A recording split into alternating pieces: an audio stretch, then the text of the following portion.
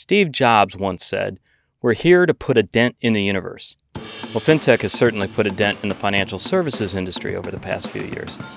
This podcast series focuses on the story of those individuals who took Jobs' advice, the dent makers, if you will. This is the FinTech 5. On this episode of the FinTech 5, we're speaking with Brian Roemmele. Did I say that last name right, Brian? Absolutely. That's perfect. That is a first for the FinTech 5. We're going to retire the show after this episode. Never do another one. Brian, you wear so many different hats, but right now the one I think is incredibly exciting is Payfinders, this app that you helped found. Can you please describe Payfinders for us?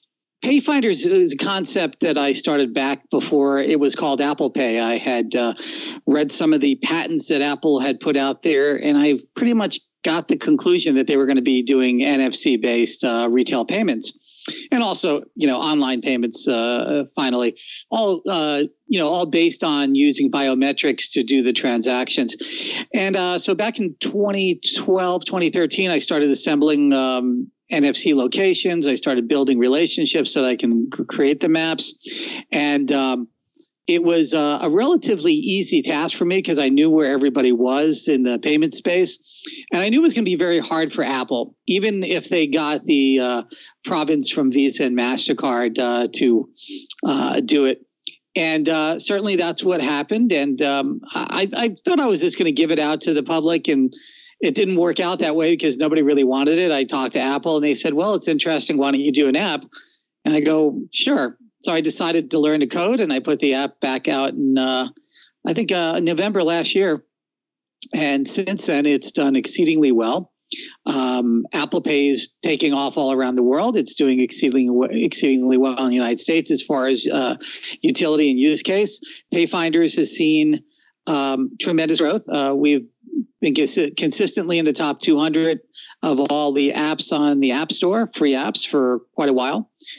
And it's still pretty much, you're talking to the entire staff right here. So it's still pretty much me doing the entire thing. Not sure where it's going to go in 2017. I have some ideas, and I might have some surprises to bring up about that in the future. So the importance of being able to pivot, right, as a founder. Yeah, absolutely. I still see it as a hobby. It's not really something I'm putting a tremendous amount of time into. I'm not trying to overtly monetize it in any, large way. It has allowed me to have a tremendous number of dialogues with merchants, both very large and very small, and also a number of entities across all the card associations. There's a beta version in China. I got a negotiation with UnionPay. We're the only Apple Pay map in China. It's unfortunately not available on the App Store for a lot of different reasons. It might at some future date, but it's a small beta test on a web app that I created. All the data has to stay inside the country, so that made it a little bit more complex for me. But they liked what I did with Payfinders, so it's an interesting beta test. Yeah, I mean, I'm one of those that's of the opinion, and there's a large group and growing like crazy that voice is the next platform. And I don't know if platform is the word we want to use, but we're there, right? I mean, you look what happened this Christmas with Amazon and Echo. Absolutely. I call it the voice first revolution. And my journey started back in the 1980s when I built a voice board for Commodore 64 and Commodore VIC-20, an old slot thing. And I've always found it as fascinating as one could find electronic projects and computer technology. I've worked, I'd say, pretty diligently in researching this. I wrote a manifesto in the late 1980s, which essentially ballooned to 800 pages of prime text and thousands of pages of reference materials. And it basically thought experiments on what the world would look like when all of the pieces came together. And that is voice recognition, voice synthesis, obviously throughout the 70s, 80s, and 90s, that certainly gestated.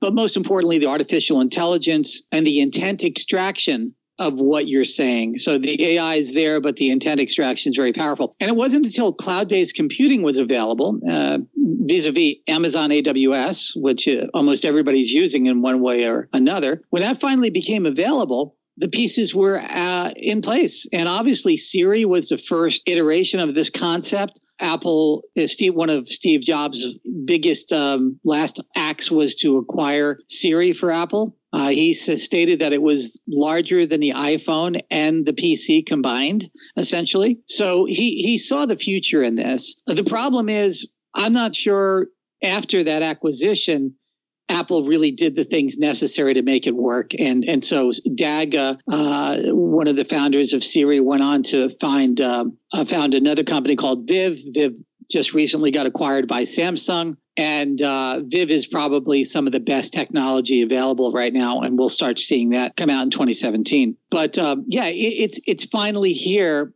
And I would say the calculator, before we've ever seen the PC version, right? Let's just say go back in history. Before we've ever seen a personal computer, before Steve went into a garage, that's what we're seeing in Alexa and Google Home right now. And a lot of people can't comprehend that. They're saying, what do you mean? What I mean is we're not even seeing the beginnings of it. It's a very crude, basic technology, but already it's taking what I would consider the country by storm. I mean, we're talking the best-selling item in Amazon's history was the Amazon Echo Dot. And that was just this Christmas season. I'm assuming you have an Echo at home, Sam? Yeah, great guess. And, she's become a fun part of our family. The only fun part we have is my daughter's name is Alex. So you can imagine every now and then, her, when I say her, and don't you love that I gave it a... There you go. There you go. But Alexa jumping into a conversation going, I'm not sure I understand what, you were asking, but it's going to get fun in the future. We'll have to give her a different nickname. I also thought it was enjoyable watching Zuckerberg's video he did over Christmas where he had the Morgan Freeman was the voice for his AI. Yeah. You got to love that. So, that's, I think I agree with you. I think we're in the nascent stage. I can't wait to see where this goes. And I can't wait to do another interview with you because we haven't even touched on some of the other things you've done, but we only have about a minute left. So I have to dive in or my producer kills me. This is the rapid fire. It's the last minute. So just off the top of your head, you ready? Where do you live? Southern California in a little town called Temecula. All right. If go out after this and we'll have a great picture of Brian on this. Brian is the Neil Young of FinTech, folks. I just gave you a title. You got to be you got to be one of the coolest dudes. There's no one that doesn't like Neil Young. He's just the coolest dude that's been in rock forever today. And you're like the coolest dude that's been in FinTech. Well, thank you. Forever. Thank you so much. So I got to ask, who's your favorite guitarist of all time? I would say Jeff Beck. I just loved his style. Obviously Hendrix after that, but Jeff Beck had a big influence on me very early on. Yeah, I love Jeff Beck. I grew up in Detroit, so I unfortunately, or I shouldn't say unfortunately, I did grow up in Detroit. I have a distinct love for Prince. When it comes to the guitar, by the way, just love that guy. He was, I've seen him live so many times. It was just underrated guitarist, incredible guy. Yeah, he was fantastic. All right, Brian, where can we learn more about the different products you have and about you?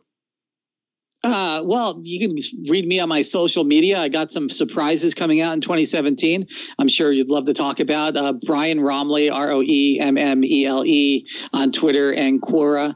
I do a long form on Quora and Medium also, and got some other stuff coming out soon. And you notice I didn't ask you about this new Siberian Institute that you attended. Right? We're going to next time, Brian. Next time. That's the teaser for everybody. Thanks for taking the time, Brian. Thank you very much, Sam. You take care.